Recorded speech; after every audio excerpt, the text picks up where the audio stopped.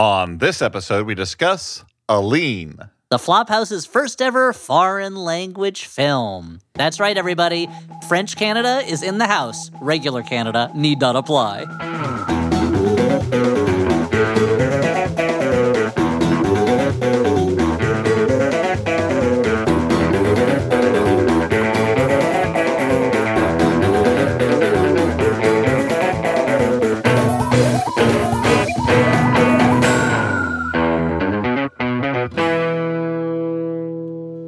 Everyone, and welcome to the Flophouse. I am Dan McCoy. I am Stuart Wellington. Et je suis Elliot Kellon. That's right, I'm speaking French. Mais oui. Très bien.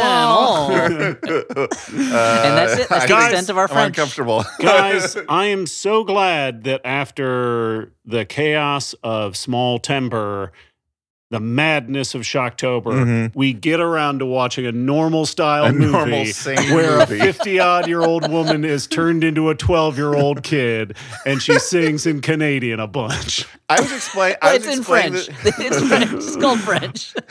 That's them? It's the same thing? It's the Audrey same was language. I thought they sounded alike. What are you guys watching? And I said, we're watching this movie, Aline, and it's the story of Celine Dion, but they didn't get her life rights. So, and then she cut me off right in a minute. She's like, it's a Jackie Jorp jump? And I'm like, yeah, it's a 30 Rock style Jackie Jorp jump situation. Where it's clearly not even hidden that it's about Celine Dion, but they don't, she's Aline. At one point, someone says, now Celine, and they go, Aline. Like that happens in the movie. But it's I mean, she sings My Heart Will Go On. She sings real Celine Dion songs in the movie. Yeah, so it's clearly based on Celine Dion. This is such a Romana Clef at that point. It's just No, it's just a Romana Roman. It's just a Clefa Clef. It's such a weird, misshapen mishmash of a movie. And the fact that they're like, this isn't at the very opening it says, this is based on Celine Dion's life, but it's fictional. And then throughout it, they're like, Celine Dion, wink, wink, wink, wink, wink, wink, not Celine Dion. It's very... The other wild thing about that you're making me think of, Elliot, is once they've gone down the road of fictionalizing Celine Dion's life, why not make it more exciting? Yes. Because this is basically the story of a woman who had instant success and then had a few personal road bumps along the way, but of the kind that are normal to most lives. Not of the kinds that are not really the fodder for a dramatic film. But who disagrees with us? The French, because this movie was nominated for 4 César awards, including Best Film. And the lead actress, Valérie Lemercier, she won for Best Actress. Writer, director, star of the movie? Yeah. That's right. Triple threat, quadruple threat. Writer, director, star, sniper. Valérie Lemercier. She doesn't do that in the movie, but just in her. And she's someone who... Lemercier me. Sorry. And I've seen her. She previously won a César or César. How do you pronounce it, Dan? I think it's César. César, for the movie The Visitors in 1993, which I remember seeing in the 90s. It's a comedy with Jean Reno, a time travel comedy with Jean Reno, and they did an English language remake. Right.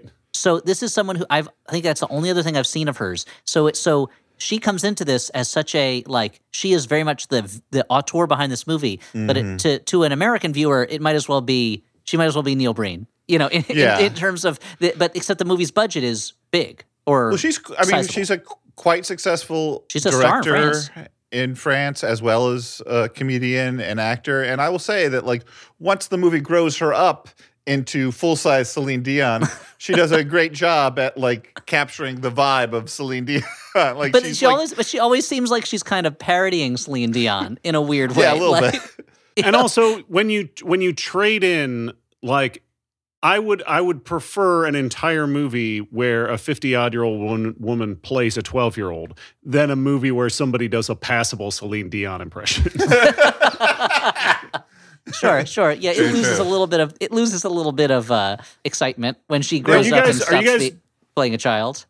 Are you guys big time Celine fans? Because for the most part, I think all I know about Celine Dion is based on bad RuPaul's Drag Race Snatch Game performances where people imitate. Yeah, I mean, or back in the day, I think SNL did a lot of Celine Dion impressions. Okay. I don't. I mean, Who was the cast member who did that, Dan? Ah, God, I would have no idea. Andrea Martin, maybe? Was it that far back? Was she ever on SNL or just SCTV? That's a good question. Maybe she wasn't on SNL. Hold on. You know what? I'm thinking of Lorraine Newman. But she also didn't play Celine Dion. No, neither of them did. This part of the conversation is going nowhere, so I'm going to skip backwards to an earlier part where we're talking about what we know about Celine Dion. And let's get back to what we do on this podcast. On this podcast, we watch a bad movie and then we talk about it. Sure, we have. But as Stuart asked a direct question, I would say that beyond My Heart Will Go On, and I guess I didn't know All by Myself is that her originally? I didn't like. I don't think so. But let's take a look. Oh no, it's so let's see. Doing some hold on a sec. Doing a little bit of online detective work. I will say that I think no, it's originally Eric Carmen. And then Celine Dion did a version of it that was also very popular. I mean, she and I guess and the song is the verse is based. This is what is based on the second movement of Sergei Rachmaninoff's Piano Concerto No. 2 in C minor. So really, that's a Rachmaninoff song all by myself. Yeah, that's why it rocks. And he was often by himself. That's what he would say during his radio DJ days. Goes, you can't spell Rachmaninoff without rock. Now here's the Led Zepp. Here's Rachmaninoff. Time to get your rocks off. Go on, Dan. I wanted to say I do think that don't turn that radio Rachmanin off because we're going to be Rachmanin on all day with the biggest hits. Okay. Anyway, Celine Dion has not been as big a part of culture lately because she's had health problems that have made her withdraw a little bit more. Like she doesn't publicly perform, but like I feel like having lived through the peak Celine Dion, we should talk a little bit about it and be like she was like a ubiquitous cultural figure, even though none of us can mention really know much about her. Or maybe you do, Elliot. I haven't gotten to yet. I don't. I think it, but it also the time when she was. I mean, I think it's totally cool for us to not know that much about Celine Dion going into this because it's not a form of music we're that excited about. And she was and in America, she had a brief moment where she was everywhere, and then she had her Las Vegas residency on for years. But in Canada. And in the French language world, she's been a star for decades and decades and decades. Like they treat her in this movie kind of like Princess Diana, and I wonder if that's really the place she had in the French Canadian imagination. Basically as the kind of their emissary to the world, and also the princess fairy tale that they fell in love with. And maybe that's the case. But in New Jersey in the 1990s, I have to say it didn't impact too much Bon Jovi to no, exactly. It was back then we just listened to the to the 4 Bs: Billy Joel, Bon Jovi, Bruce Springsteen, and also the big band sounds of Tommy Dorsey. Yep, the Big Bopper. Yeah. And also big trucks rolling through the neighborhood. Yep, because the Parkway was right there, the Turnpike. Yeah, and Big Country by the band Big Country off the album Big Country, because that was about New Jersey. Because that song's about New Jersey. Yeah, it is. Yeah, and of course you ain't seen nothing yet because it has a part that goes baby, you just ain't seen nothing yet. On The Sopranos, why do you think they're at the bada bing? Because it's bees. New Jersey's all about the letter B. Do you think what happened in the studio? Man versus Do you think bee, in the studio when they were recording that he saw a ghost baby and he's like, baby? That's exactly what happened. And they're like, leave it in, that shit fucking whips. That was on behind the music. Yeah. To go backwards, to clarify, I wasn't taking us to task for not knowing Celine Dion. I think it's perfectly reasonable that 3 men of our age would have not. Like, that would have not been the music we were listening to. Which we know her biggest hit. Which is not Yeah. anything against her. She's, like, obviously a very talented vocalist, but it was not the You're sort really of, worried like, that the Celine Dion stands are going to come after us on Twitter. No, I just That's want to fine. clarify that, like... They're called Dioniacs. I think we all listen to, like, Or wide swaths of things that, like, are not necessarily... Like, particularly now, like, Stuart was... texting me, he was like, this new Carly Rae Jepsen album, you cannot stop. Yeah. And I'm like, I'm already listening. But I'm not like being like, I just want to make it clear, I'm not like, oh, that's girl music or something like that. But it was not a thing that I had any familiarity with beyond like Titanic, and she was this is almost immediately kind of a camp figure, like a bit of like because like she was taken like she was one of these very popular stars who was taken down by music critics for being like too schmaltzy or whatever in a time where that was seen as like a negative. I think that now like there's been a turn in like the pop culture criticism where we're not so much just dismissing things because they have emotionality or whatever. But well, maybe I think that I mean this is a larger discussion, but I think that kind of music critical establishment no longer exists, and it certainly is no longer in the hands of the same rock obsessed aging indie hipster white nerds male or whatever. baby boomers. Yeah, who were like, white male baby boomer babies. And so I feel, but in my mind in the 90s, it was like, okay, Celine Dion's listened to this by the same people who listened to Barbra Streisand, Andrea Bocelli, like the suburban moms that I knew in the neighborhood. So it was like, I'm not going to listen to their music. I'm busy listening to Shadowy Men on a Shadowy Planet, a Canadian surf guitar group I only knew because of a sketch comedy show. And I think they had already broken up before I started listening to them. So that's what I was into, man. But anyway, let's get into the movie because we've made a reference multiple times to the single strangest part of this movie, but have not really dug into it. And so I'm sure that the listener is waiting to hear a little bit more about it. I want to say that this is exciting that we're finally inaugurating the first episode of House du Flop International, because this is our first foreign movie, I think, that we've done, right? Maybe, like, I don't know if we've done I think English we could just say Shay Flop. I think that takes care of. All right. I mean that's not as exciting to me, but okay. Shay Flop. Not as good as Maison du Flop. Yeah. But I think this is our first movie that's not in English as its main language, and I'm very excited by that. That's true. Because I watch a lot of foreign movies, and so if I was like, finally, a movie for me. Oh, wait a minute. No, it's not. So we open up. I'll take us. It did help me. It did help me combat my natural tendency to get disgusted by these movies halfway through and pay less attention. I had to actually read the film. I'm so glad you didn't try to like cut a piece of fruit while you were watching it and keep your eyes on the screen and cut your own fingers off. I'm glad that didn't happen. Okay, thank you. So we start with an opening text warning that says the film is inspired by the life of Celine Dion, but is a work of fiction in keeping with the filmmaker's vision. And then we get a brief moment of a woman, Aline Dieu, as we're going to learn, in white sunglasses and white headphones in an all-white bed in an all-white room, and there's children sleeping around her. Then this chilling vision of the future is quickly superseded by a vision of the past. An even more chilling vision.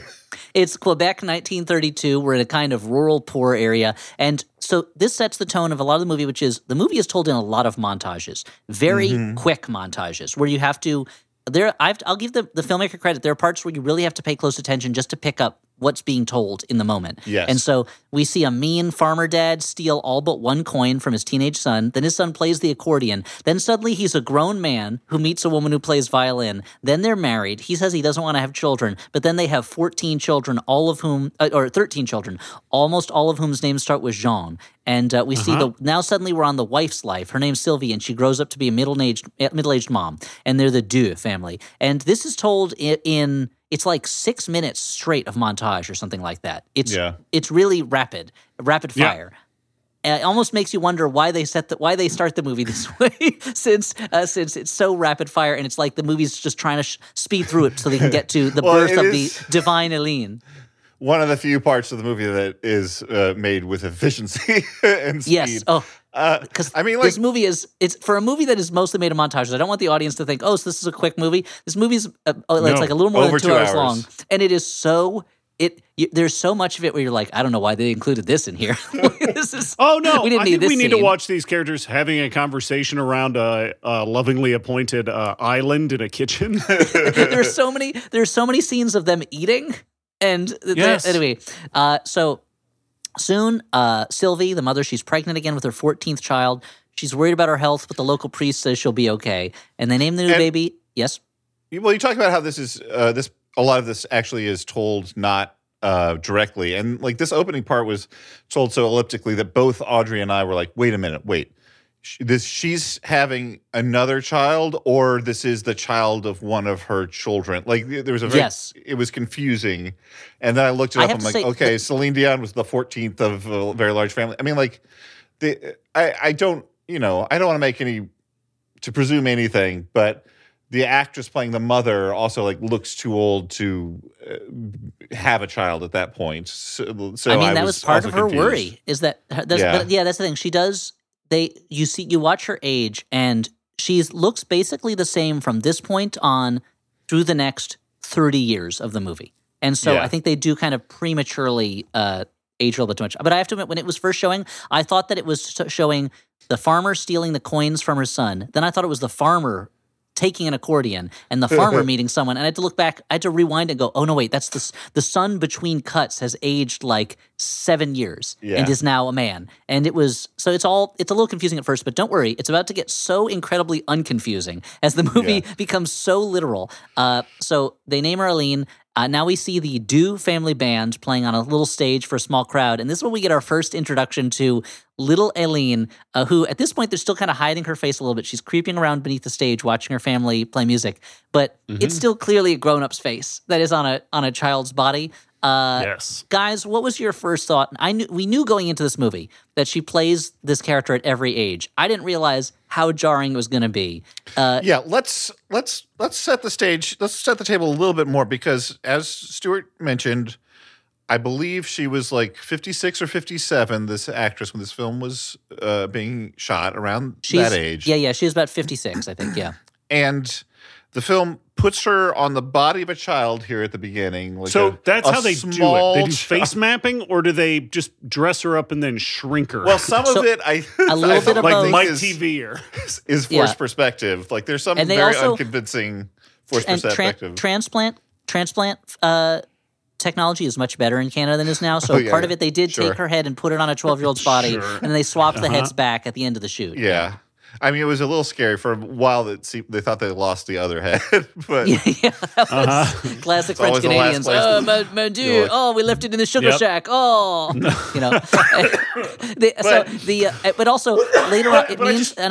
Wait! I just want to jump ahead for one thing while you're dying. That later on, it makes a big point of the movie is this young woman cannot be in a relationship with an older man, and they look like they're the same age because it's a woman in her 50s playing a woman in her 20s at that point. And I look, well, now we're really jumping ahead, but I wonder if that is the reason the decision was made to do it this way, because otherwise so much about the central relationship in this movie would be unacceptable to the audience. But let's jump back and I'll just say, like, the actress, I want to be clear, like, it's both fine to look old and she looks great.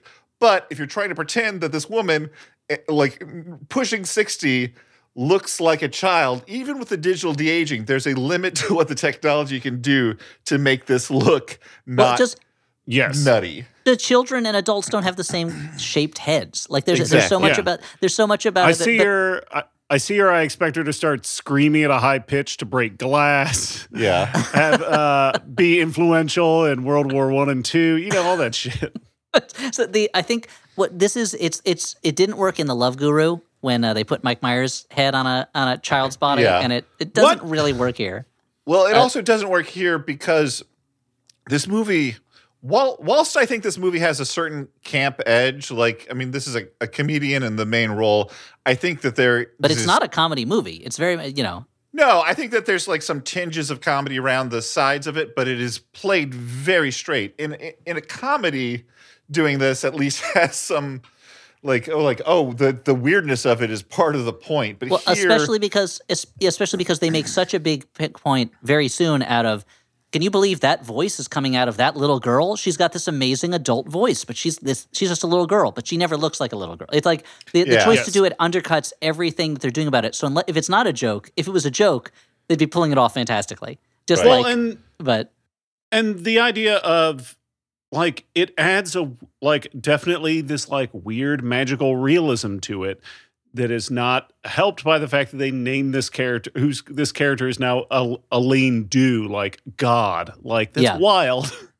I read that she wanted to push it even further and have a scene where her face was on a baby's face. That would have been great. And the producer talked her out of it. And I was saying, like, that producer's wrong. No, I think that would have been the best scene in the movie. Yeah. if they had done that, at least it signals something to the audience of like, oh, I don't need to take this completely seriously. Because there's a part of me that thinks that the choice, like, of course she knows that this looks weird, but yeah, she's trying to do some sort of like fantastical element, you know, but without any signal of that, the tone is so strange. It's that it never pays off in any way. Yeah. It's not like it just doesn't, it has no meaning, so it's just a strange thing. But if her face on a baby, if she didn't say le goo goo, they're leaving money on the table. There's a point later on where they are about to introduce her to sing a song, and he's like, I'm not going to tell you her age yet. And I'm like, they're going to be very confused. It's like, I still don't know. They're like, from the neck down, she appears to be 12, but from the neck up, she's clearly in her late 50s. So she sings at a wedding. She's still a kid. She sings at a wedding. Everyone's amazed at her beautiful voice. She's failing in school because she's always tired, I guess, because her family always has her out singing late. Yeah. She's a huge draw for their, like, what is it, like a bed and breakfast that involves singing? Like it's a restaurant? Something like that. I couldn't. The movie's storytelling was elliptical enough that I couldn't, and I cared little enough that I couldn't quite tell. But she wants to be a great singer. She's not being forced into it. She idolizes Barbra Streisand, and her mom says, you know what? Understandably. I'm going to write a song. And Barbra Streisand, another woman who spent a lot of her career running from her age. So, you know, it all makes sense. Her mom says, I'm going to write a song for you with your brother, Jean Bobin, or Jean Bobin. It's one of the many Jeans. And they mail a demo tape of 12-year-old Aline to a big manager named Guy-Claude Camard. And they're like, we're going to hear back from him tonight. And then it's like a week later, and he's like, tonight. And it still hasn't happened yet. So they call him, and they go, hey, listen to the tape and call us right back. And he calls back 10 minutes later. He's got to, if it's true that a girl can sing this way, even a girl with a 50-year-old's head, he's got to hear it in person. He's got to meet this 50-year-old girl. They have a big meeting. For some reason, Aline decided to go ice skating minutes before they were supposed to leave, and she forgets her shoes. Yeah. She wears her mom's shoes to the meeting, which doesn't pay off in any way According to the trivia on IMDb, this is listed as one of the fictional liberties to the story of Celine Dion's life. Yeah. Because when I was watching it, I was like, oh, this must have actually happened to Celine Dion, or else this would. Or else why include it? Could you imagine inventing this idea whole cloth, Dan? Yeah. What kind of psychedelics was the screenwriter on to have imagined such an improbable situation? It's teaching us a very important lesson about the character, which is that she's forgetful about shoes, which of course will play into the movie later, I guess. It's more that it's dumb and pointless, so why would you put it in? This movie is so full of incident. There's so many small incidents in this movie where you're like, what? And I'm not going to go through all little of them. Moments, if I skip any and you guys remember them, please stop me. Somebody stop me and tell me an incident. I mean, the whole second half of this movie, at least. I mean, there's at least some narrative threats to her rising career, but once she's at the peak, it's just like a list of things. It's like, I would say the second hour of the movie. There's a certain point where it's like, well, she's achieved it. This is the end of her story. She's just successful from this point. And then I looked at the runtime and I was like, oh, there's another hour left to go. Yeah, and at this point, the screenwriter, other than the actual chronology of events, could have just written each scene on a pack of cards, thrown it up the air, and assembled it in whatever. Yeah, I mean, order. it's a fictionalized version, so why not do all of it? But juice it up. Yeah. So Aline, this is at put some werewolves in there. Why not? Put werewolves in the movie. Yeah, why? You can do anything. You can do anything you want. It's fictional. Have her go back to the dinosaur era. She becomes emperor of Rome. Why not? She killed Kennedy. Who knows? She goes to them. They go, Aline, we have a show to do on Le Moon. And they go up there. Uh-huh. Yeah. And the police come and they arrest Celine Dion for killing Kennedy. And she's like, that's Aline. It's like, clearly it's the same person. They used your songs. Just like you, the assassin forgot to wear her shoes to her first meeting. But mon Dieu, I did not do that. J'accuse of killing Kennedy, Celine Dion. But wow. Her dad gives her his lucky coin, the only one that his dad didn't steal from him. And at the meeting, the manager immediately calls her Celine by accident, and they correct her. Her name is Aline. And she sings for him, and we don't hear what she sings because that's when the soundtrack plays a pop song. But we see that he's so moved by it that he begins to cry. And he has to manage her. And he impresses the entire Deux family, all 70 million of them, with his memory for sales figures and hockey championship wins. I do really like that they show him crying while she's singing. And then the next scene, he's talking to a coworker and he's like, I had to sign her. I almost cried. And I'm like, dude, you literally cried. I saw that shit. Don't try to save face, Guy. Like, we all saw it. It's in the movie. It's cool, man. Bad boys can have a soft side, and soft boys can have a bad side. And bad boys, too, can have a rat fucking another rat. Exactly. Yeah, not only can it does and will. That's another one of those scenes where you watch the movie and you're like, why did they do this? Why did they? It's not like someone was like, oh, there's a rat having sex with... There's a rat having sex with another rat. We got to get it on camera. They're clearly puppets. Yeah. Michael Mann's like, I got to get this shit on camera. They do it just like us. Michael Bay's like, lightning struck. We had to include it in the film. I mean, based on the fact that the guy next to me in the theater elbowed me while laughing when that happened, I think that it was a roaring success. Sure, and we've been friends ever since I did that today. Yeah. Can you imagine the puppeteers? Like, that's the commentary track I want for Bad Boys 2, is the puppeteer who made the rat puppets. Aline is recording an album. At this point, she kind of always looks like a middle-aged woman, but they just talk about how amazing it is she's a kid.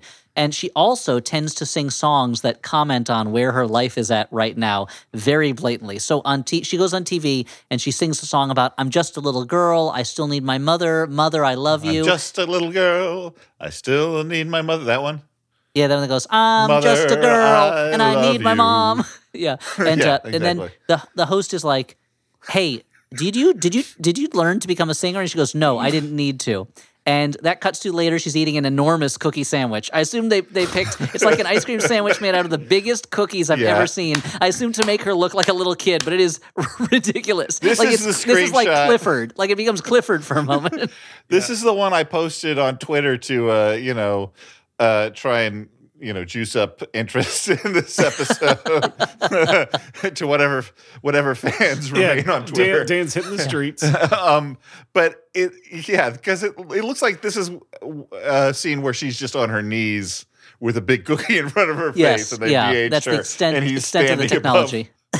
And it makes me wish they had done that the whole movie, and she was holding like a giant telephone, a giant comb, like a tennis anyone, and she has a huge racket. But and her Guy Claude says, don't flaunt your natural gifts. People won't like it. Tell people you work really hard. And she's signing albums. Her dad comes by and surprises her with an album to sign and shows him she has the lucky coin. And then she goes to Paris to sing. She poses at the Eiffel Tower, and backstage at the Paris show, she secretly sniffs an enormous bottle of Guy Claude's cologne. And it's so, like, I expected her to drink it. She's so enraptured by it, and the bottle, again, is enormous. I don't know if that's how big French cologne bottles are, if it's just, again, to make her look little. But it's like it's like cats. Alice in Wonderland. It says sniff me, and it makes you shrink. It's like in Cats, how they can never quite figure out if the cats are the size of small children or they're so tiny that they can wear rings as belts. They can't decide how big Aline is in this. Before another TV show, she overhears a crew member kind of saying she's weird looking, and Guy Claude assures her she's beautiful, and they do an elaborate handshake that I guess they always do before she performs. Which we have learned and practiced, and we will post videos of. We got to learn how to do this. Yep, that's our Max Fun bonus goal for next year, is to learn the Aline special handshake. If we get 40,000 new and upgrading members, we'll learn that handshake. And so she sings a love song as she gazes at her manager, and even the nasty crew guy is like, "Oh, c'est bon." Next, her manager tells her family that. So this next scene to be like smoking galois and wearing berets. And... yeah, they're all drinking big glasses of wine while at work. So the next scene, this is the scene that most feels like a sketch from like a comedy version of this, where her manager goes to her and goes, I heard, you know who loves her album? The Vatican. They play it all the time at the Vatican. And her parents are like, the Vatican? They play it all the time at the Vatican? Jean, come in here. Yes, the Vatican. They play it all the time at the Vatican. Jean goes, the Vatican? All the time at the Vatican? The manager, all the time at the Vatican. The Vatican. And Aline comes in and they go, they play it at the Vatican. The Vatican. And they must say the Vatican, I don't know, 20 times in this scene. It feels like very silly. It's very silly, and it feels like they brought in Tim and Eric to like guest direct a scene. Well, I forget where on the internet I read this. Let Tim and Eric. Let Tim et Eric. I forget where I read this, and so it's of dubious. Who knows whether it's true, but supposedly the way that French Canadians say Vatican is very funny to French people. So maybe this is part of what's going on here. I don't know. To me, it honestly just sounded like they were saying Vatican over and over again. Pretty funny, yeah. But that reminds me of I may have talked this before on the Flophouse. When I was in college, my mom took me and my sister and my grandmother to the Montreal Comedy Festival. And I decided to go by myself to the Best of Canada show, which my family was not interested in going to.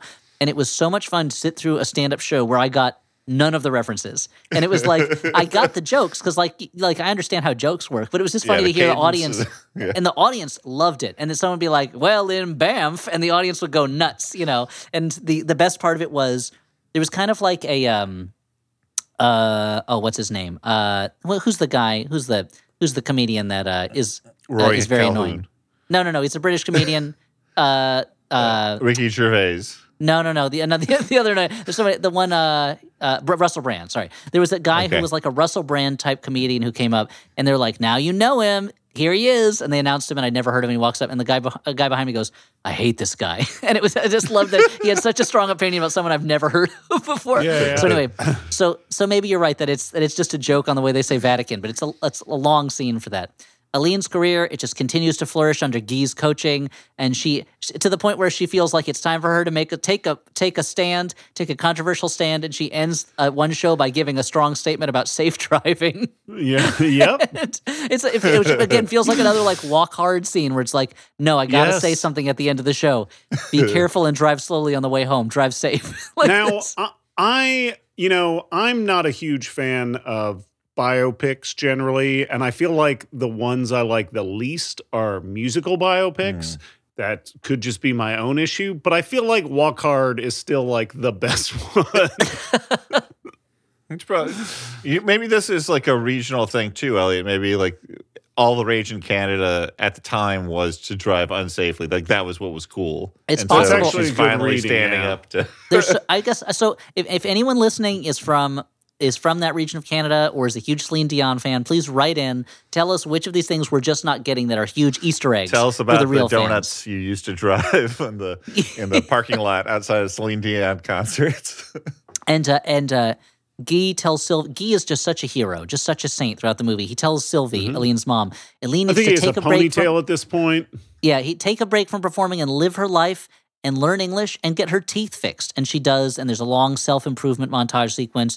She's learning English. She finally gets her hair cut. And when she greets Guy at the door, when he shows up, the wind being blown on her by an off-screen wind machine is obvious. It's over the top on purpose, but like it's so over the top. But as a joke, and we find that at night, when her mom goes to bed because they share a hotel room, she secretly caresses a photo of her manager. And one morning, her mom catches the photo in the bed, and Aline is like, "I love him." And Sylvie confronts Guy and says, "If you touch Aline, I'll kill you. A wrinkled old fat man like you shouldn't be with a beautiful young princess." And this is the beginning of what seems like it could be a big conflict in the movie, but it dies down relatively. Quickly resolved. Yeah. I mean, I don't look. I there's obvious reasons I don't want to dwell on this too much, but I do think that we need to talk about it a little bit. Like this is true to Celine Dion's life, right? Like she she did marry her manager. He was much older than her. Older manager who like knew her as a minor and all that like stuff, and they stayed together until his death. And to some degree, I'm like, well, we can only believe Celine Dion's. You don't want to talk about it because it's your ultimate fantasy. No, I'm just like, look, if she says it's okay, like I don't know what to do with that, but I don't think that it's possible at all that it was as simple and innocent as it's presented in this film. In this film, it's the manager of a child who then ends up marrying her, and like this, it's presented as a love story and sort of like the central narrative thrust of this movie, in so much as it has any like center to it. It is the love story, which is why I wonder, like, I don't know, did they make her play Aline as a kid because like none of that would work at all if you actually saw her as a child? I don't know. I would say at this point she's supposed to be in her kind of like late teens. So no, I know, but I will say the history in the history of movies that I would say maybe, except that there is such a history in movies of much younger women and much older men to the point Sure. of, and in France. What? And in France, In France, very it much is so. less. It is So less. in the French language world, it is true. even more so to a Yeah. to a disturbing point that I don't like. And but it's what's weird is that this is a fictionalized portrayal of Celine Dion. They did not really have permission from her. Celine Dion Yeah. does not came out against the movie, and yet she's portrayed as the most beautiful soul in the history of the world. Her manager is portrayed as a beautiful saint who brought love and success into Yeah. her life. Like everything about this her screams. family is very charming. I find Her family like, is charming and lovable. Apparently, Celine Dion was unhappy with what Hicks they were portrayed as. They were portrayed as like Yeah. scheming, But they're the best country characters folk, in the but- movie. Like I will say, like the mom in this movie, like she's putting in a great performance in this. Yeah, sure. Not so great movie. Like I loved her. I thought she was terrific. Yeah, she's Anyway. great in it, but it is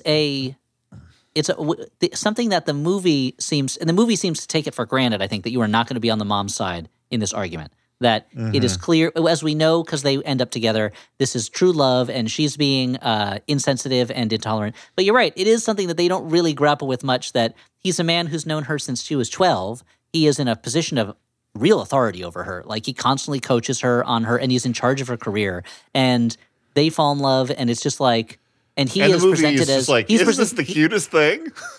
and he's presented as extremely uninterested, as someone who is being such a gentleman and not openly uninterested. That like it's just they're taking something that it reminds me of the stories you used to hear about Elvis, where they'd be like, well, he met Priscilla when she was 13, but he was a gentleman and waited till she was 18 before he had sex with her. And it's like, that's still creepy. It's still super creepy. But I remember being told that when I was a kid, as if that was the height of gentlemanly behavior. That even though he clearly wanted to have sex with this Elvis with this cleared the adolescent girl, lowest he bar waited. that society has presented. Yeah. Like, okay, I guess. Case closed. But it's all very, and again, if it maybe I don't know, maybe there is something about it that we're not seeing, but it does seem creepy. But that creepiness is somewhat what's the word? Mitigated? Ameliorated, by the fact that she is so that she looks like a grown up. They look like they're the same age, yeah. They look like they're the same age, yeah. Anyway, Guy says to Aline, we can't be together, a young girl and an old man. And again, this is when they most look the same age. And she goes, tell me you don't love me. And he can't say it. And so she confronts her mom, and her mom has a heart attack and goes to the hospital. And meanwhile, Guy Claude has disappeared. No one knows where he is. Oh no, Aline falls into despair. She's so sad. And just when she's about to perform at the Eurovision Song Contest, oh no. But backstage, he shows up. This is roughly 4 minutes of screen time, 3 minutes of screen time that he's gone or something like that. Like it's not they really make it to be a big thing, but they don't spend a lot of time on it. Yeah, that's like Christian Grey plane crash levels of disappearance. Yes. Or it's Chewbacca dying in Rise of Skywalker. Oh, where there you're must have been another transport. oh no, Chewbacca. Cut to Chewbacca's on screen. I'm okay, folks. Don't worry. It's Ray Romano as Chewbacca. Yeah. And the whole audience is like, well, I didn't even finish my tweet about Chewbacca dying, and now he's back. I guess I'll delete add that to drafts. I can't believe Chewbacca has. Oh wait, never mind. Backspace. I forgot about that in that 50 Shades I of Grey can't movie. believe there was a second transport. Is what they have to change it to. It seems impossible. So I wonder if there was a cut scene where you see the marketing people at Disney going, "You can't kill Chewbacca. We gotta hold on a second. We make a lot of money off of Chewbacca. Bring him back." And then Chewbacca goes, "Oh, okay, I'll come back." That's yeah, and that's what Chewbacca sounds like when he talks. That's amazing. Yeah, I love it. That's what he sounds like. So, Oh man, no! it's me. Oh, buddy, Chewbacca. I mean, the difference between Chewbacca's on that spectrum between Ray Romano and Mr. Bean in terms of voices. And so she wins with the power of love. She wins the Eurovision Song Contest. She gets her manager gets a congratulatory call from the Prime Minister of Canada. He does not hand the phone to Celine. He just says thank you and hangs up, which I thought was such a passive aggressive power move to be like, no. I talk to prime ministers. You just sit there. And that night, you guessed it, folks. Dreams can come true. They have sex for the first time. He leaves the room, but then he sneaks back in his pajamas, and he says, if it's what you want, I'll be the first. And she says, the first and only. And we are thankfully saved from watching the lovemaking itself. The next morning, they're flirting from across the room. I'm sure we can picture it. but I think we can picture what it's like. They did regular style. They did doggy style. Upside down style. What? I've never been a woman. You've never done it? I've done it, but I've never been a woman. But like my understanding of the experience of the first time that women have sex is it's not always a magical, transcendent experience. And so the fact that movies almost always, maybe 90% of the time, present it that way is, I don't know. It's something that I wonder if women have thoughts about. So write in, women of listeners, write into The Flophouse, first time, transcendent experience, care of Dan McCoy. Let's find out what you think. Yeah. And also, French Canadian people, do you do it differently? Let's find out. Write in. Because it reminds me, Stuart, you were joking that they do it all these different ways. Is upside down style different up in Canada? Yeah. And then just for fun, tell me what normal American upside down style is. I know, but I'm just curious. I know all the styles. I know all the pretty styles. Well versed. It reminds me of one of my favorite stories about my grandmother. This is not the grandmother that went to the Just for Laughs festival. This is a different one. Okay. My father's mother. I remember years ago. She's since passed, but she told me when during World War II. Dan's got a look on his face like he's about to hear a hot story. Yeah, he's gonna like this one. Is this a dangerous liaison? Almost. He's tying a bib around his neck to catch all the drool, I guess. Yeah. Oh, he's putting towels down on the ground to catch the drool. Oh wait, now his head is turning into a steam whistle. Hold on. She was on a small military transport curl plane. My tongue back up. During World War II, her fiance, my grandfather, was stationed in Puerto Rico. She was flying to Puerto Rico, and the only other person on board was a Frenchman who was who was a pilot. She said, who was for some reason flying also, and that he came on to her, and she said, "Oh no, I thank you, but no, I have a fiance." And what was it 60 years later? She said to me, she goes, "If there's anything I regret in life, I should have done it with that Frenchman." And I said, "Grandma, why?" I thought that was an amazing answer. I said, "Grandma, why?" And she goes, "Maybe he would have done it differently." And that for decades and decades, she lived with the mystery of how French people have sex. So please, so that I can tell my grandma's ghost in a seance, French people, write in. Tell us how you do it. Care of Dan McCoy. I'll give you his address at the end of the show. Anyway, Guy and Aline, they're flush with success. They're flirting across a room while they read newspapers. Aline dips a croissant in champagne because she's just like that, you know? I do love the newspaper. Like, the pictures they use for the newspapers are very funny. Yeah. Because the pictures are of her victory at the Dublin singing contest. And they're all they're all pictures of her, the actress, playing Celine. So it for some reason that seems weirder than if they were real pictures of Celine Dion or no pictures. But Aline's and at mom, one point she even takes the time to cut a little eyeball slit out of a newspaper that has a picture of her face, so she perfectly frames it so that she can then steal glances at her beau through the newspaper she's holding. Yeah, like Gromit watching that penguin that wants to steal the diamond. So Aline's mom, she still doesn't approve of the relationship, and so Aline can't talk about it publicly. And Aline goes on a talk show and she starts crying when she can't say who her love songs are for. But guess what? Things are about to get a little bit more okay, because on her sold-out European tour, her manager, on the day that was supposed to be just her and her manager's day together, he takes out the whole staff for ice cream in Naples, and he hands an ice cream cone to Aline. She takes a bite out of it, and what is this in my mouth? An engagement ring. There's an engagement ring in the ice cream. That's right. They're gonna get married. He's putting a ring on it. He's making it legal. Apparently, this is also fictitious. What? This did not happen. Again, one of those things where it's like, what kind of fucked up mind could invent this scenario, right? Well, I do want to talk. I want to talk about Elliot. Was Cormac McCarthy doing some script doctoring work on this one that he came up with that twisted idea? He announces to like the whole like tour entourage or whatever it is, like, like tomorrow he's like, the best ice cream in the world is 2.5 hours away by bus. So I've arranged like a bus to take us there tomorrow. And if I was like, on my day off, my boss wants me to get on a bus so I can go 2.5 hours to get ice cream in Rome. Get ice cream.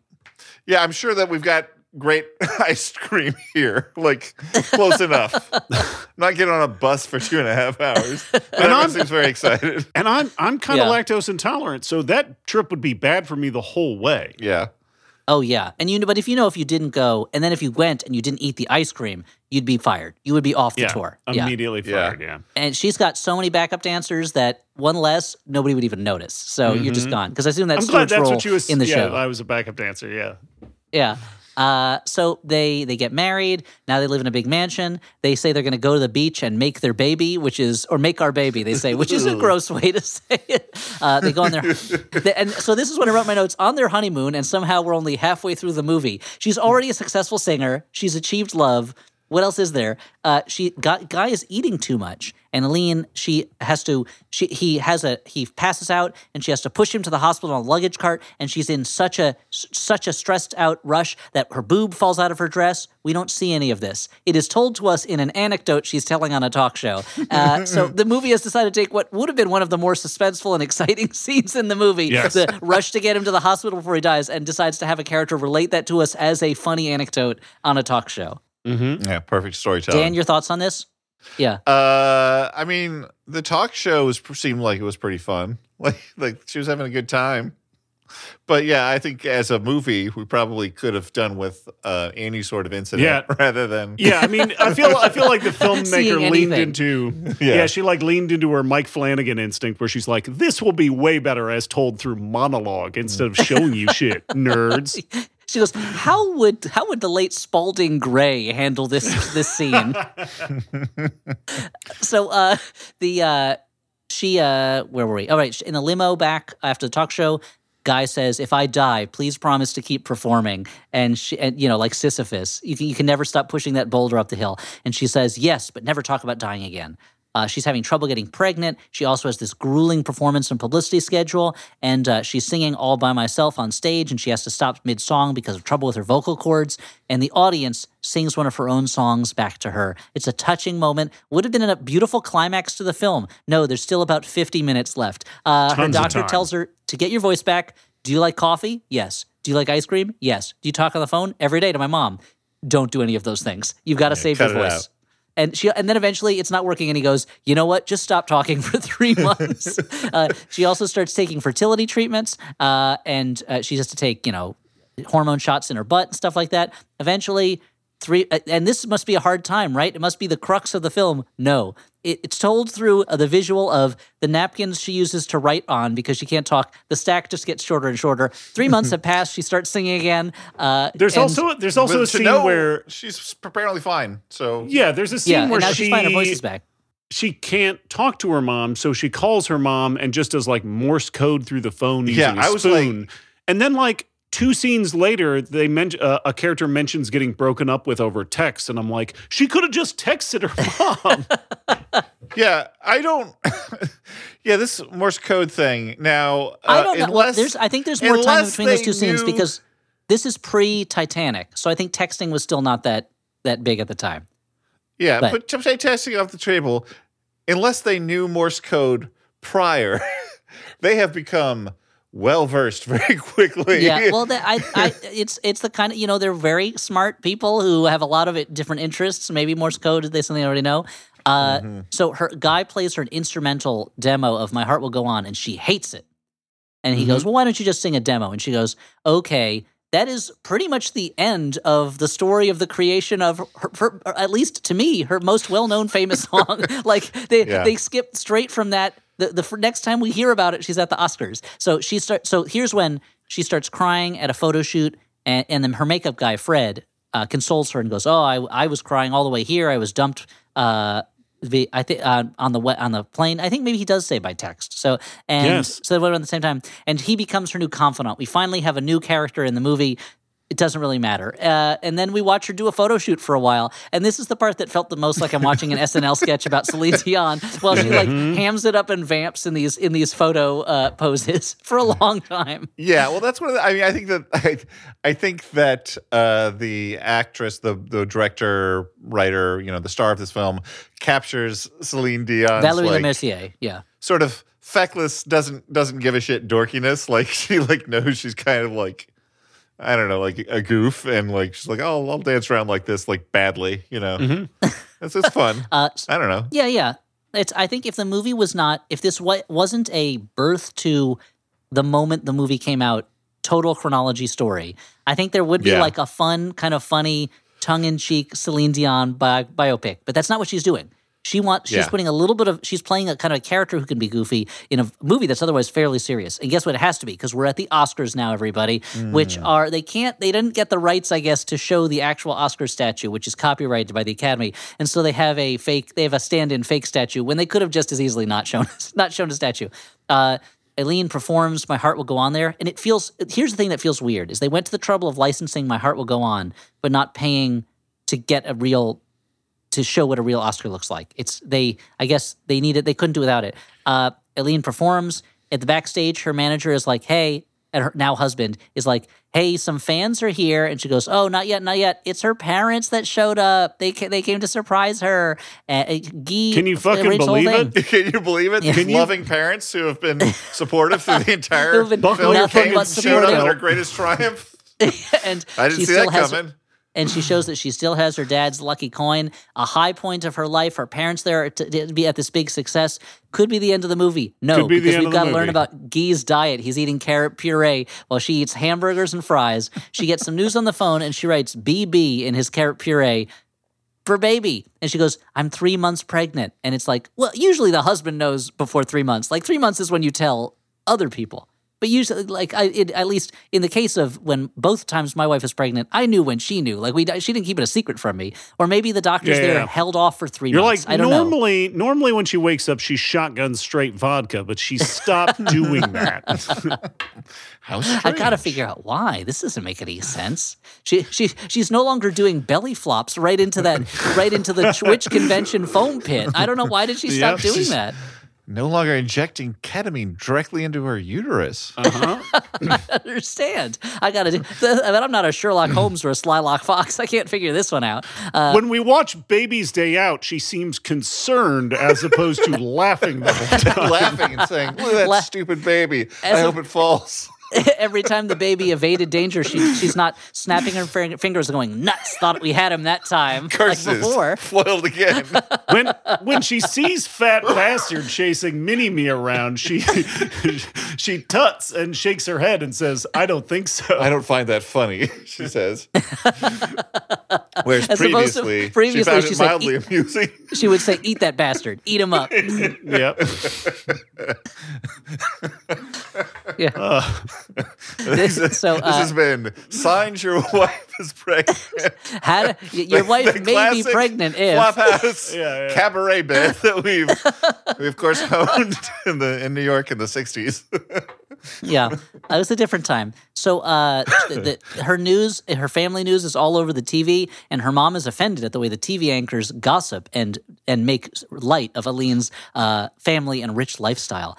But Aline she's very conspicuously consuming. She buys a 40-room Vegas mega mansion that she gets lost in. And now you're like, okay, and she's going to have a son. Montage, there's a baby. Her son grows up.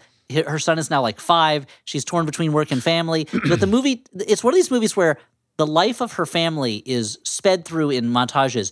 But the moment when she gets into a makeup chair and her food is cold, so she heats it up with a hairdryer, we take our time with that moment. We've got to register that. And I don't know, but I'm willing to bet that might be another fictional invention. I don't know. I don't know if it's a famous Celine Dion parable. The parable of the cold meal. And the movie also shows her kid has some PS4 games, and this was long before the PS4 was released. So it's like, did she invent the PS4? And they don't because even they should have included that in the movie. Story point.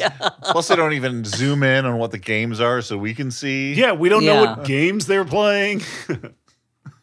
Like what is? So that's why I give this movie thumbs down. Not fresh. Yeah. Where were we? Okay, so yeah, she's got a kid now.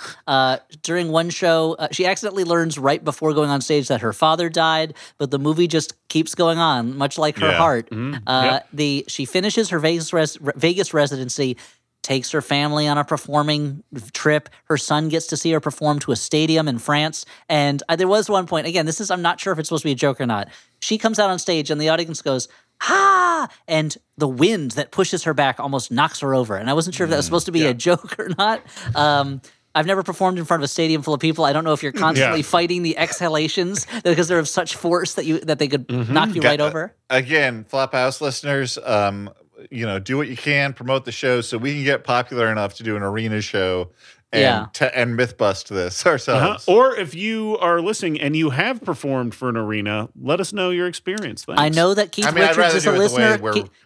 We get famous, but sure. That's true. But Keith Richards, I know you love the show. Tell us what it's like to perform before an arena, if that's the truth, or performing for 1 million people in Rio or whatever happened. But yeah, it would be better if I would love for us to move up to arena shows, maybe just for one show. I feel like that might be too big a scale for what we actually do. Like the Beatles, we'd be like, ugh, no one can even hear our bits. That's what the Beatles called their songs. The Beatles? Their songs, they called them bits. Well, originally they were called the Biddles. Let's do that bit about the octopus's garden, they'd say. A lot of people don't know that they were called the Biddles, and then they were performing in Germany, and the German announcer says, and now the Beatles, and everyone thought it was Beatles, but it was really saying Biddles, although that is something, I've actually heard that is why acting beats are called beats, like character, because...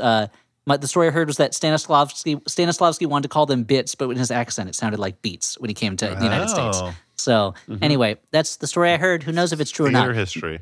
Much like Celine Dion and Aline do, it may be a beautiful reality twisted into a strange and horrifying fiction. So anyway... so we get a bunch of shots of her performing, a lot of her basically walking onto stage in classic Celine Dion outfits, which this is a moment where I'm like, did she make this movie just so she could put on a bunch of cool clothes? Because, that's not the worst thing to do. Yeah, that's mission accomplished, she's on it. Here's one of the stranger moments. She's on a private jet plane, and suddenly she's stealing her family's food. She has to shovel it in her mouth so much. She's so hungry, and she faints because she's pregnant with twins. And I'm a twin. I have to ask my mom if she would just suddenly get so hungry that she would just start stealing food from other people and slamming it into her face. Then... montage. She has the babies, they grow up, and so on. Aline is stressed out. She misses her mom and the simple life. Meanwhile, Guy's health is failing. He has to watch her concerts from a hospital bed, and then he dies while they're doing their special handshake. And his cancer is also speaking of the family being shunted into the background, his cancer is treated so elliptically by the film that it's never really said outright unless I missed it. Here's the thing is, everything is kind of shunted into the background. Very little in the movie is told so straightforwardly that you're like, this is what the movie's about. It feels like, it really feels like a greatest hits. It feels like they took a TV show called Aline and they chopped it up and made it and compressed it into a movie. Like they used to do with Japanese TV shows where they'd release in the United States as an edited down movie. That's what it feels like. And so, but you're right, you're kind of not sure what he died of. And they do their special handshake, but he doesn't finish it. She's sad at their funeral. There's a sad version of Elvis playing "Love Me Tender," I think, over the funeral, right? And then, but Aline soldiers on because the movie can't stop, can it? No, of course it can't stop. It's the never-ending story. Her kids are out of town, so she asks Fred, the makeup man, if she can stay at his place after her show. And she talks about how she's never been outside in Las Vegas in all the 14 years that she's lived there. And while she's sleeping at Fred's house, she dreams that Guy's ghost shows up. Again, he died 2 scenes ago, or 3 scenes ago. The ghost shows up and is like, hey, I'm doing fine, so just do what you want. That's basically the message. She wakes up, and before Fred wakes up, she sneaks out of the apartment and just walks around Las Vegas encountering people. Finally, she's like a normal person. Some Elvis impersonators. I'm walking in Vegas. Some Elvis impersonators think that she is an Aline impersonator, and they give her some fairly unflattering advice. 2 tourists ask for her to take a picture, not with her, just of them. And they're standing in front of her billboard, and they don't even recognize her. Yeah, finally. Anonymity. And she misses her show, and it has to be canceled. And then she's just on, and then it cuts to kind of a dream musical moment where she's on stage, and she sings a song about how she always wanted to sing, and her life is difficult, and there's so many things in the world. And apparently this is a real song, I think, called Ordinaire. And she's just an ordinary woman. And then when she finishes the song, the movie's over. And again, the main actress, she is not actually singing. It's all lip syncing. So it is the last scene, much like the Academy Award-winning scene in Bohemian Rhapsody where Freddie Mercury just sings and it's lip synced too. That's just what this ending is. She's just lip syncing the song, and then the movie's over. And it's just we've run out of Celine Dion's life to tell, so the movie has to end. I want to talk about something that I found online. Apparently, there's a What Shit. is related. Related. Let me where's the have to do cough with a button so I can stepmom? hold that shit down. You wouldn't believe the way she takes care of her children. Anyway, no, it's apparently a very famous like clip of Celine Dion is out there. Her first performance in Vegas, like after she came back after her husband died, and she's like she's singing "All by Myself" and like a song that must have whole new meaning to her, all by myself, and is struggling with emotions to get through it, but gets through it. And I was just reading about the book. I haven't seen it, but it sounds like it would be very affecting. You weren't going to go that far. Well, I'm curious. I'll probably look, but it's just weird. It's weird to me. This is a song that is in the movie earlier, Yes. but instead they don't end with that song, which would put a bow on, again, arguably the only real through line for the whole movie is like this quote love story of them, like, and All by Myself would be such an emotional ending, but instead she sings this song that's just about how she loves to sing and like she doesn't care what her critics think. She does it for the public, which is not really a theme of the film otherwise. Like there's some acknowledgement that she's not like believed to be like critics don't like her, but like very little. It's a strange thing. Like this is if you're going to end with a whole song, like which went on long enough for me to be like, come on, movie, stop it. Like make it something relevant, like have it sum up the film in some way. And it's such a strange choice. I mean, it sums up the themes of her life, but not necessarily the ones that the movie highlights. Well, because the movie it's not telling a coherent, focused story. Instead of saying, here's the thrust of her life, or here's what we're going to emphasize in her life, it's just kind of like, read me Celine Dion's diaries, and then we'll just kind of put it on screen, and we'll every now and then we'll add in a little bit of fictional stuff. Now, here's my question. Looking up online, there was, I guess, an official Celine Dion biopic in 2008 called Celine, and maybe that one, and it's only an hour and a half long, maybe that one stole the idea of structure and storytelling, and so this one was like, we're going to do things differently. We're just going to have, because there are, I have to say, like, there are times when the movie goes into montage and just kind of skips through things. There are times when I liked the idea of like, I've got to catch up. I don't know Celine Dion's life story. I got to infer it. But otherwise, the movie is such a shapeless bag, It feels a little bit like trying to go to sleep on an air mattress. I mean, like, this is it. I mean, this movie suffers from one of the problems that I think a lot of biopics run into, which is like not having any kind of point of view whatsoever and simply just trying to tell the entirety of somebody's life, as opposed to like, generally it's best to focus on a very specific event or a snippet or, especially if you're going to fictionalize it, why not make it more interesting? So much of this is just like watching a rich person hang out in their fucking giant mansion that they don't understand. Yeah. Yeah. So, final judgments, whether this is a good, bad movie, a bad movie, or a movie kind of liked. My cat is dreaming in front of me. It's very cute. Archie is twitching like crazy. I don't know. This is one that really defies a lot for me because, like, I kind of... Because you related to it so much. I mean, there's stuff, like, the thing is, like, there's stuff in here that... As a public figure, Dan, whose search for love was very much done in the press's eye. In the public eye. Yeah. Look. Starring Joe Pesci. There is stuff in here that legit worked for me. Like, not that I thought it was particularly interesting, but I'm like, oh, these, like, actors are, like, putting in good performers, and it's kind of fun to see, like, this, like, Cliff's Notes on someone that I don't know anything about. Uh-huh. But all of that is so overshadowed by the weirdness of, like, one specific choice, and a choice that, like, is gone halfway through the movie, but still, like, casts a long shadow over the rest of it.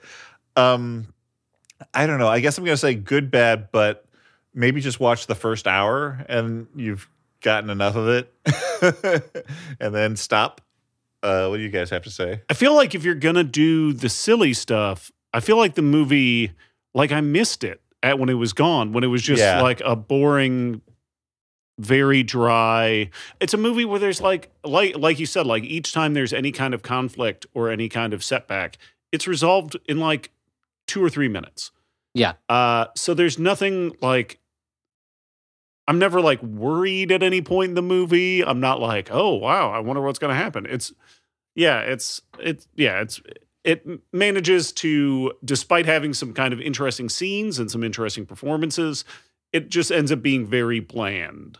Yeah, it's very So it's bad. Bad. That's a bad. I would also call it bad. I feel like there's a good version of this movie, and that is essentially Coal Miner's Daughter, which is also about a woman who comes from a poor rural background and through music becomes a huge star, and it's very much about her marriage.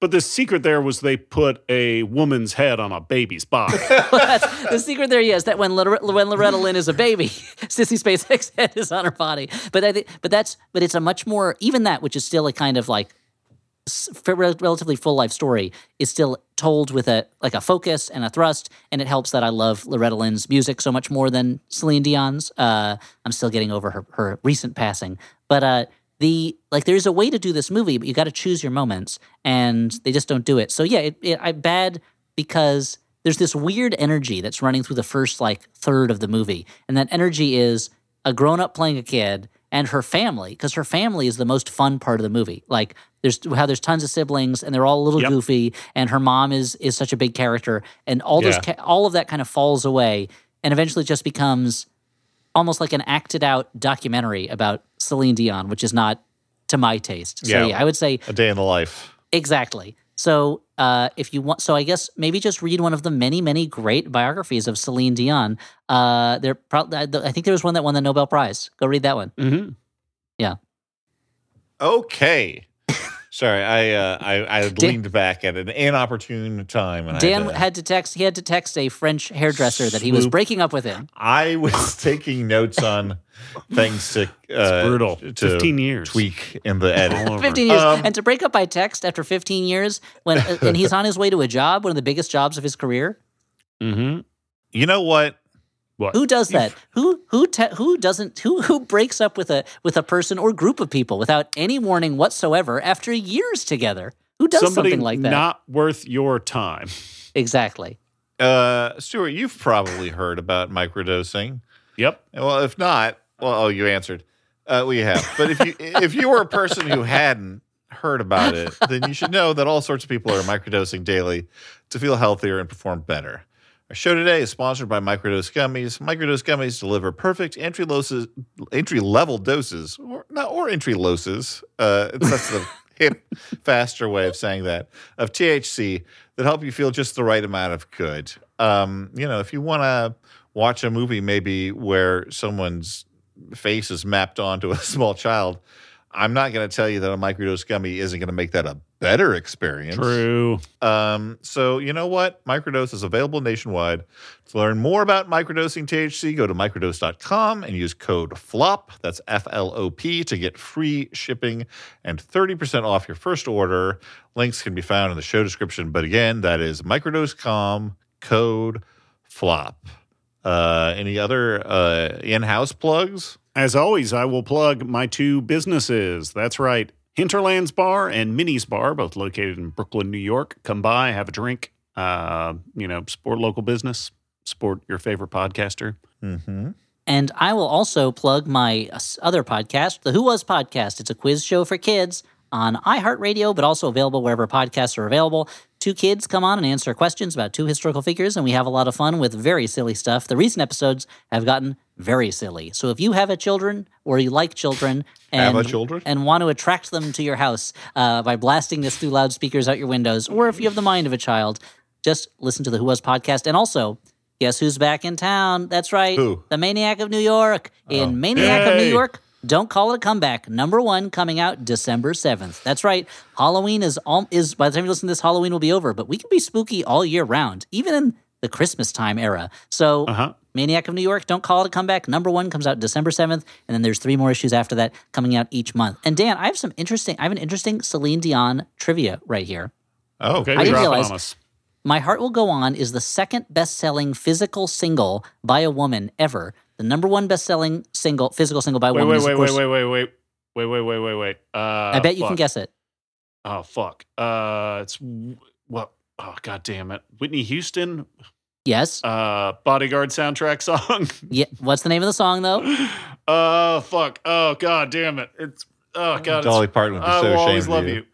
Okay. Yes, I Will Always Love You. But what seems strange to me, I'm looking at the list right now. Guys, I did it. I think I hurt myself. You did it. Yeah, I'm looking at. Don't you stretch? You really pull something. I pulled a muscle. Yeah. I'm looking at the list. Celine Dion was also the biggest earner overall from like 2000 to 2010 in all of entertainment or something like that. Yeah. Like she makes a huge amount of money. It was insane. But this is what struck me as strange. I'm looking at the Wikipedia list of best-selling physical singles, pre-digital, best-selling where someone had to buy a physical record. And strangely enough, both of those songs, I Will Always Love You and My Heart Will Go On, they both are below Mungo Jerry's In the Summertime, although it says disputed. And that is a dumb song. That song is That's a terrible... dumb. It's an awful song. My wife gets so mad at that song every time it comes on. She complains about it to anyone within listening distance. She'll like grab people by the arm and drag them over so she can explain how shitty it is. Closer to Charlene. Yeah. to hear this. So I don't know who is out there buying all these physical copies of In the Summertime, a truly loathsome song. But you know what? Stop. Just stop doing it. I'm Lisa Hannawalt. And I'm Emily Heller. Wow, Emily, we've been doing this podcast for 10 years. I know, but hey, don't worry. You can jump in at literally any episode and hear us talk about some of our favorite stuff. Caterpillars becoming butterflies. Martha Stewart flying around in a private jet full of trees. Yes, you heard me right. Trees. Neighbors becoming enemies. Just kidding.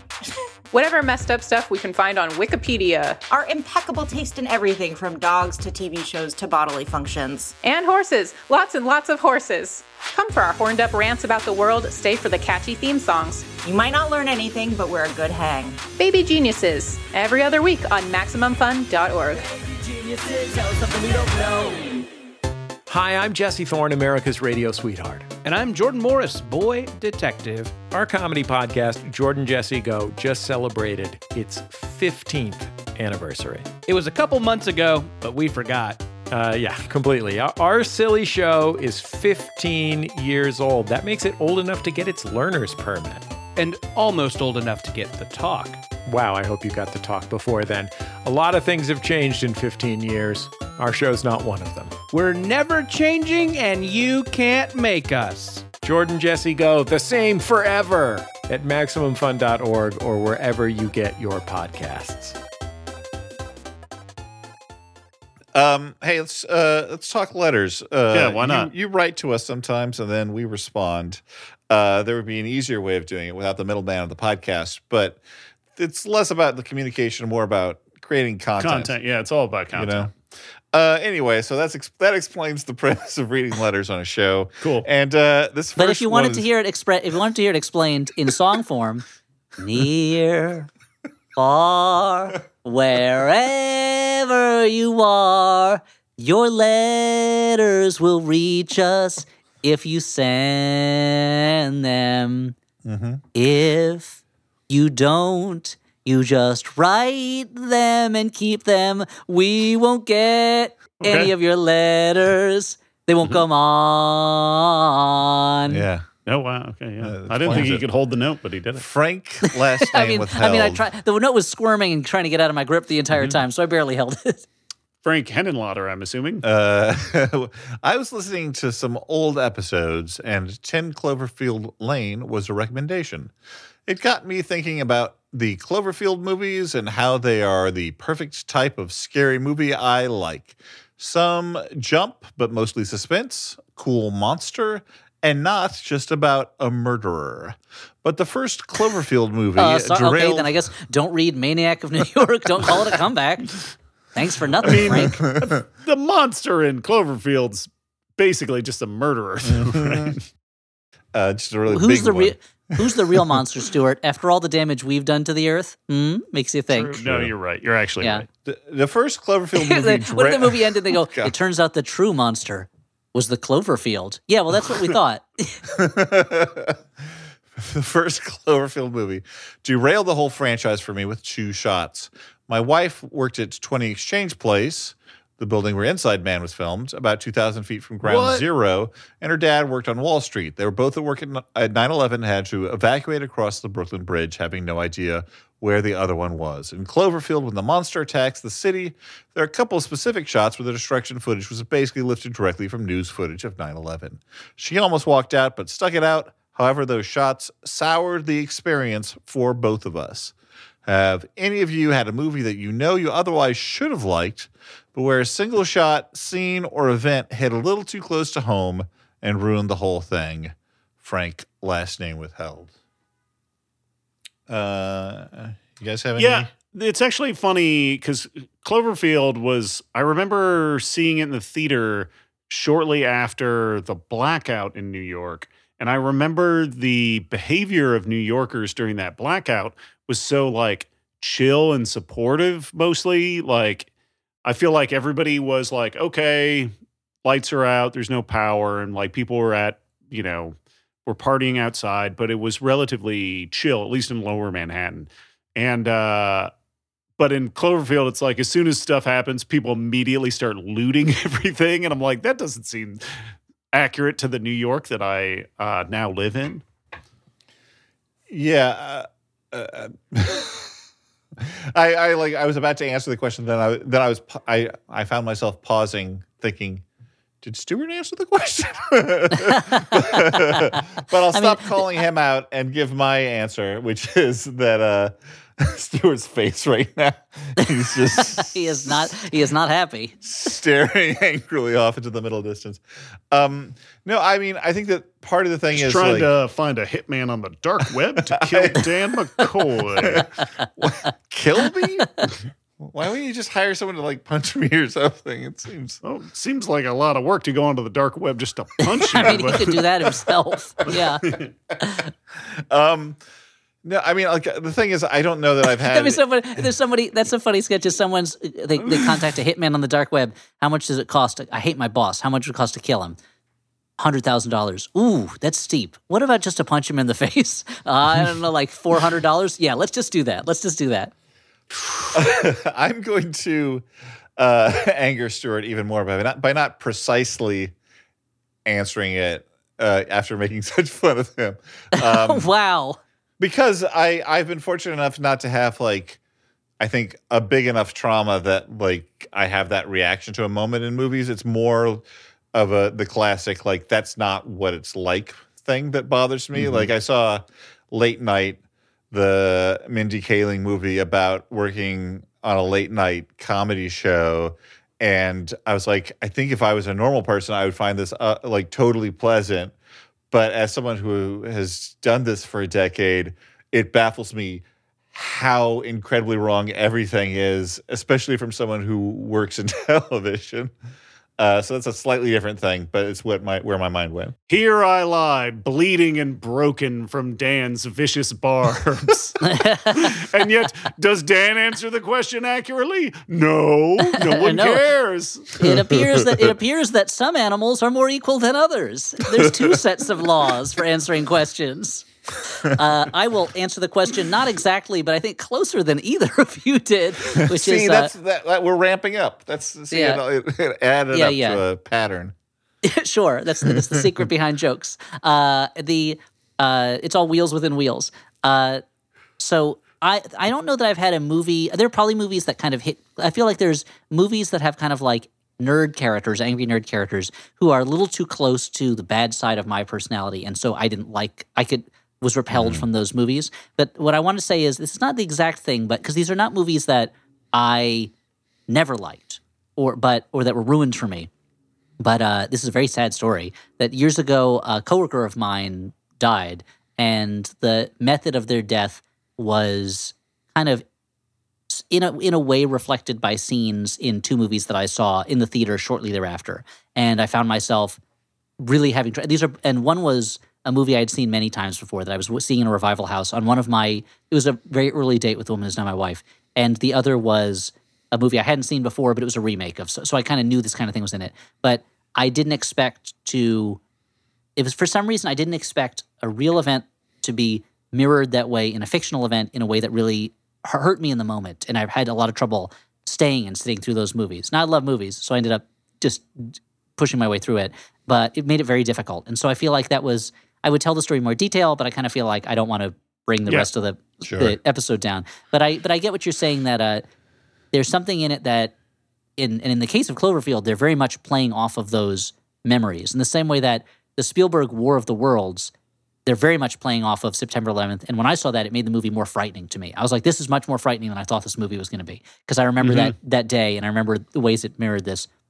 But just that, like, you can be watching something. Like, I don't believe that Tom Cruise is a Union stevedore, but I guess I'll go along with it. and also the fact that at the very end, they're like, we're reunited. It's a happy ending. And it was like, like a lot of people died in this movie. But not to mention all the aliens. And not to mention those poor aliens. But that idea that you can be watching something and it can make a connection in your mind, either advertently or inadvertently, that affects you emotionally and kind of casts a different light on the experience. I get what you're saying. Both of those movies that I watched in that situation, which were Vertigo and the Peter Jackson King Kong, both of those I later watched again, and I think because it was farther from the original event, they did not have as much of that effect on me. But in a way, the memory of those movies are both not stained, but there's always that. It's a little bit like the crystal and Dark Crystal. It gets one of the shards darkens, at different points, and it's almost like that. It added a different emotional level to those movies that I did not expect going in. But thankfully didn't ruin either of them, because Vertigo, I think, is a brilliant movie that I love, and the Peter Jackson King Kong is a fun movie that's just way too long. This next letter is from Patrick, last name withheld, host of the original cast podcast. Not familiar. Yeah. This just kidding. Hey, Peaches, I'm teaching screenwriting to grad student playwrights this spring at University Withheld. The course focuses on story structure, so I'm giving the students movies to watch on their own and then break down their beats. We've got a good mix of classics like The Apartment and Casablanca, mixed with more modern films like Minari and Everything Everywhere All at Once. The problem is I'd like to throw some genre films in the mix, especially horror, but I'm sorely lacking in this department. I've got action films covered, Die Hard and Shaft's big score, but no horror other than The Silence of the Lambs. Can you guys recommend some horror and or sci-fi films that are great examples of story structure for my students? Love the show. Patrick, last name withheld. I'm going to jump right in there. I think, obviously, the original Castle Freak. Follow that up with Head of the Family. Your students will freak. Top that off with The Invisible Maniac, which I think Vinegar Syndrome's just putting out a Blu-ray of, though we are not. This isn't a plug. That's not a sponsor thing. And then if you can track it down, why not watch The Granny? There's 4 movies. Boom. Class dismissed. Are you dismissing class before they watch the movies? They're dismissed. Well, they got to go home to watch the movies. Yeah, they got to watch it in class. Oh, okay. Fair point. Watch the movies on their iPhones in the middle of class. Like, what the fuck? So here's other answers.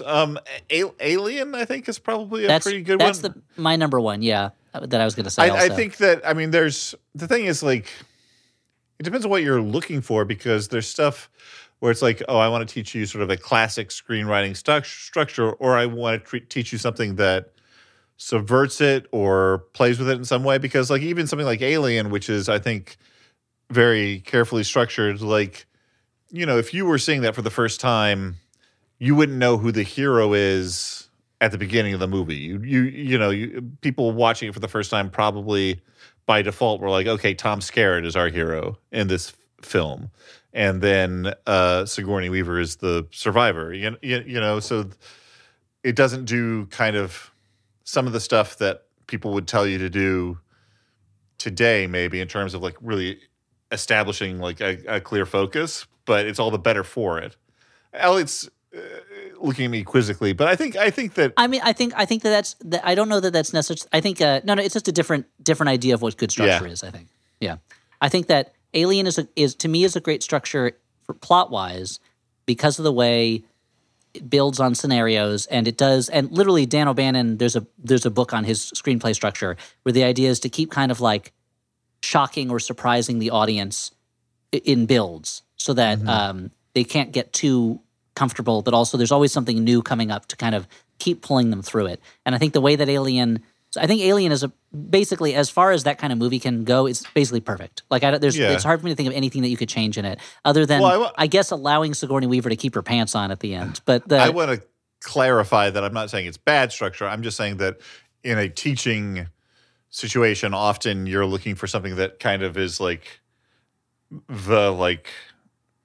I don't know, this is the structure, and like things that deviate from it in one way or other, just like you got to call that out, But like I think that Alien is all the richer for not making a clear sort of telegraphed, like this is our survivor at the beginning. I think it's the difference between what I guess it depends. Yeah, what you mean by structure. I mean, if it's the like Robert McKee type structure, then it should have started with Ripley leaving her house, high-fiving a black person to show that she's cool and we can like her. She should have saved that cat at the beginning of the movie. Exactly, saves the cat at the beginning so we know she's good, and then we can follow her through the rest of it. But then you're also not going to like Dan, the other movie I was going to mention, which is The Thing, which I think is also just a really well-structured movie, because if you look at if you don't assume that structure has to be, let me introduce my protagonist, let me introduce why they're likable, let me then follow them clearly and follow only their character arc.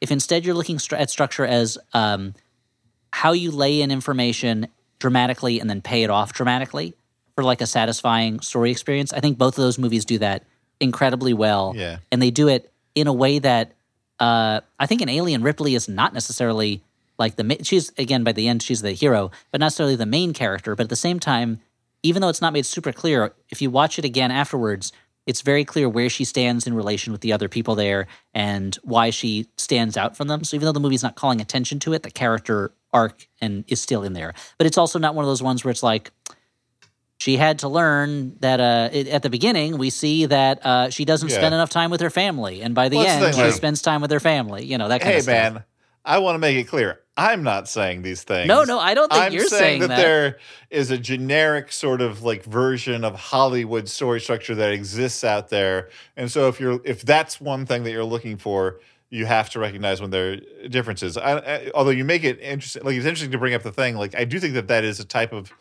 story that we see less of these days that I would like to see more of. Like that thing in Alien where the hero emerges from a group over time rather than it just being like the movie holding your hand and being like, this is the person that we're following.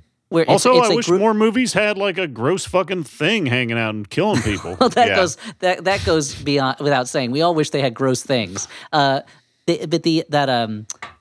a no, I had another thing I was going to say about structure, and that I think both of those movies help with avoiding. They play into a little bit, but not entirely. I used to get mad. There were all those videos that were on YouTube that were like, every movie is the same movie. We broke down the structure to show every story is the same story. Star Wars, Indiana Jones, Batman. They're all the same movie. Every movie's the same. It's like, well, there's a lot of different ways to tell a movie that are not Indiana Jones or Star Wars or Batman. Like, there's lots of other ways to do it. Like, I guess Story, My Dinner with Andre, Claire's the 400 Knee. Blows. They're all the same. Jules and Jim. Last year at Marion Bad. Three Godfathers. Tokyo Brackage. Godfathers.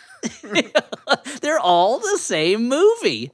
Wax, the discovery of television among the bees. It's all the same. So, like, Nanook of the North. Uncle Boone Who can recall his past lives. I was a simple man. All these things. I think so. It's I think you owe it to your students to show them Hollywood movies that aren't exactly those things, so that you can then start interviewing. Because there is a structure to. That's the issue. Don't show them Aline, because Aline has no structure. That's the problem, is that it's instead of being a structured movie, it's just kind of like, it's like a child telling a story. And then, and you're like, all right, where's this going? I don't understand. Yeah.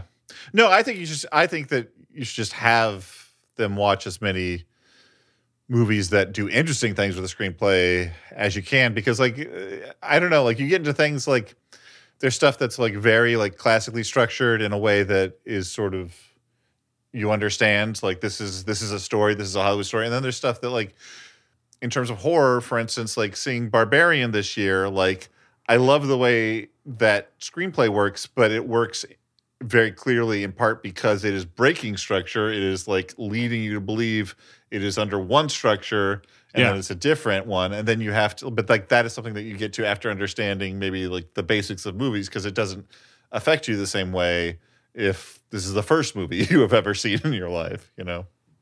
I don't know. That'd be funny if Barbarian was the first movie anyone ever saw in their life. Like, oh, so this is how movies work. All movies are like this, I guess. This is the way movies are. That would be so funny. It's like a very simple version of Dogtooth. Like, All the movies are like this. They're all like this. They all have Justin Long in them. Yes, all of them. I remember reading a tweet where somebody got out of a screening of Titan, and a guy was telling his date, he was like, yeah, all French movies are like this. They're crazy. Oh, man. Okay, well, in all French movies, someone's belly is ripped open by a metal sphere. Yeah, it's adorable. That's what birth is like, Elliot. Try having kids. French babies are all chrome. Yeah, all French babies are chrome. That's why it seems weird to us. So that's why he's not freaked out when he delivers the baby. Exactly. Spoilers for Titan, I guess. It's time to recommend some movies you can watch instead of Aline. We just got out of Shocktober, the horror season. I went to Dismember the Alamo, the marathon at the Alamo Drafthouse, and I want to recommend my favorite of the films I watched there, Paganini Horror, which Paganini Horror? Paganini Horror. Have you not seen this one? No. This would be right up your alley. So this is one of these movies that exists in the liminal space between like a horror movie that I'm enjoying on its merits because it's like bright and fun and does wild stuff, and is also like bad because of production elements.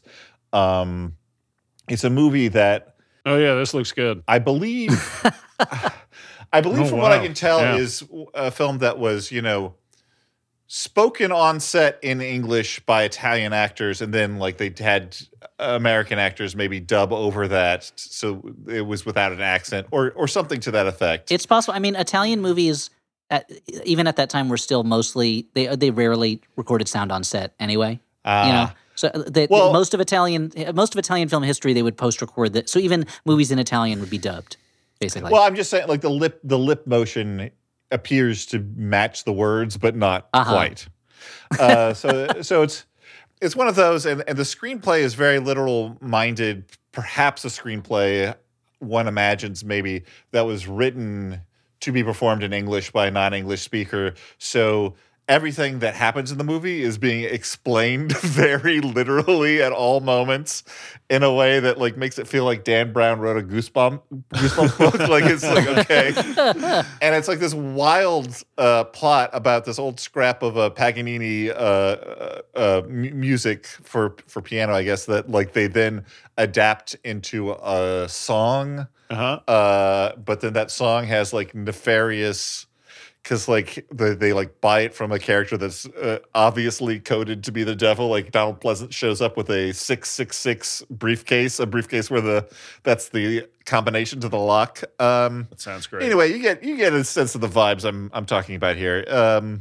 It's just very like, especially with an audience. If you see this is a good one to get some of your goof-minded friends around and watch this. It was a lot of fun. Yeah, it looks great. I'm going to recommend a movie that is playing in select cities right now, or maybe not, depending on when you listen to this episode. I'm going to recommend the new movie from our boy, Park Chan-wook. The movie is called Decision to Leave. It is, I think, a little bit sweeter than some of his other movies. Well, this is the film funny adaptation of the show I Think You Should Leave, right? Exactly. Wait. Yes. It is a story about a detective who is investigating a murder, and his life becomes more complicated when he meets the widow of the dead man, and it is great, and it's funny, and it's kind of less of a thriller than a lot of his other stuff, but it's very hot. And it's great, and I liked it a lot. Yeah, it was great. Thumbs up. Decision to Leave. Check that shit out. And I'm going to recommend a Japanese movie from 1998. This is a movie called Afterlife, written and directed by Hirokazu Koreeda. And this is a movie where it posits that when you die, you go to a facility where you are interviewed about your memories, and then you get to choose one memory, and the people who work there make a movie of it. You watch the movie, and then that's your existence for the rest of eternity, is just reliving that memory. And so we follow a few different people who are either running through their memories, trying to choose the right one, or having trouble choosing a memory. And we talk to and we meet the people who actually have to sit down and figure out how to make these as movies. And I found it to be a very beautiful movie and a very moving movie, and funny at times, but also very sweet at times. And there's nothing, for a movie that's about the afterlife, it's also super matter-of-fact and straightforward. And part of the fun parts is when they're like, okay, this guy's memory is about flying a plane, so I guess we got to figure out how to Wes Anderson and Rushmore kind of like Be Kind, Rewind, figure out how to make it feel like we're shooting a movie where a plane is flying. And so it was just a really good movie, and I found it to be just a very positive experience. So that's Afterlife, and I watched it on the Criterion Channel. I think it's still available there. Man, that's 3 very similar recommendations. Well, Dan, guys. looking up, I was looking at the Wikipedia entry for Paganini horror, and it says in it that it was prefaced on the idea that the Klaus Kinski biopic Paganini was going to be a huge hit, so they had to have a horror ripoff version of it. That's hilarious. Well, and I'm pretty sure that Paganini horror is more widely remembered at this point. Yeah. Okay. Well, Aline. I've already forgot. Aline? Aline. Aline. Here's Aline. where we leave you, Aline. It's been nice knowing you. And this is for new listeners. Dan always personally addresses the film, Yeah. and bids Very farewell. warmly. This is Thank actually you a very for- sweet ritual. I think we should do this. Yeah. You were only in our life a short time, but you brought the 3 of us So together. much joy, yeah. So thank you. And thanks to you, our listeners. Thanks to Maximum Fun. Go to MaximumFun.org. See all the other shows on our podcast network. They aren't just, faceless overlords. They're nice people. Check them out. And thank you to Alex Smith, who edits and mixes the show and does his own stuff under the name Howell Doughty, which is also his handle on Twitter. We were just on his Fast Track. We put out a song about a sexy xenomorph that I have sent to friends who surprised. I could hear the surprised tone in the text back, said, "This is a real song." Yeah. And that's the thing. It's a goofy, dumb song about a sexy xenomorph, but it's also really well done. Thanks to Alex Smith, and He made it. He did. pretty funky. Yeah, He did. It's a good Guys, tune. I actually have some exciting news I wanted to break. I sent a tape of that song to this manager, and Uh-huh. he loves it, and he wants to marry all of us. Oh, that's amazing. wow. Even though we're all 12 years old? Yes, but don't worry, we're grown men whose heads are on 12-year-old bodies, so it's okay. So it's not weird then. Yeah. No. All right. Well, thank you for listening. For the Flophouse, I've been Dan McCoy. I've been Stuart Wellington. Je suis Elliot Kalin, French again. Au revoir. Uh-huh. Bye. Bye. All our bases are covered. All 3 bases. For All the 3 purpose of bases belong to home us. is not does not count as a base. No. Home is just an idea. It's a concept. Home is a state of mind. It's where the heart is. It is? It's where I want to Yeah. be, but I guess I'm already there. That's where I left it. San Francisco? Mm-hmm. Okay. Well, Stuart lives in San Francisco now, guys. Huh? Mola Ram took out my heart and put it in San Francisco. Put the it San in an Francisco envelope. treat, they Just call wrote it. to San Francisco. Do you think that's what happened to Tony Bennett? Yeah. Mola Ram was involved. The original version was a duet with Mola Ram. I left your heart in San Francisco, and then there was tensions between the two of them, and Tony Bennett ended up just recording it on his own. Yeah, eventually it broke up. But then Mola Ram told that story to Paul Schrader, and it became the inspiration for the movie Heartbeeps. MaximumFun.org. Comedy and culture. Artist owned. Audience supported.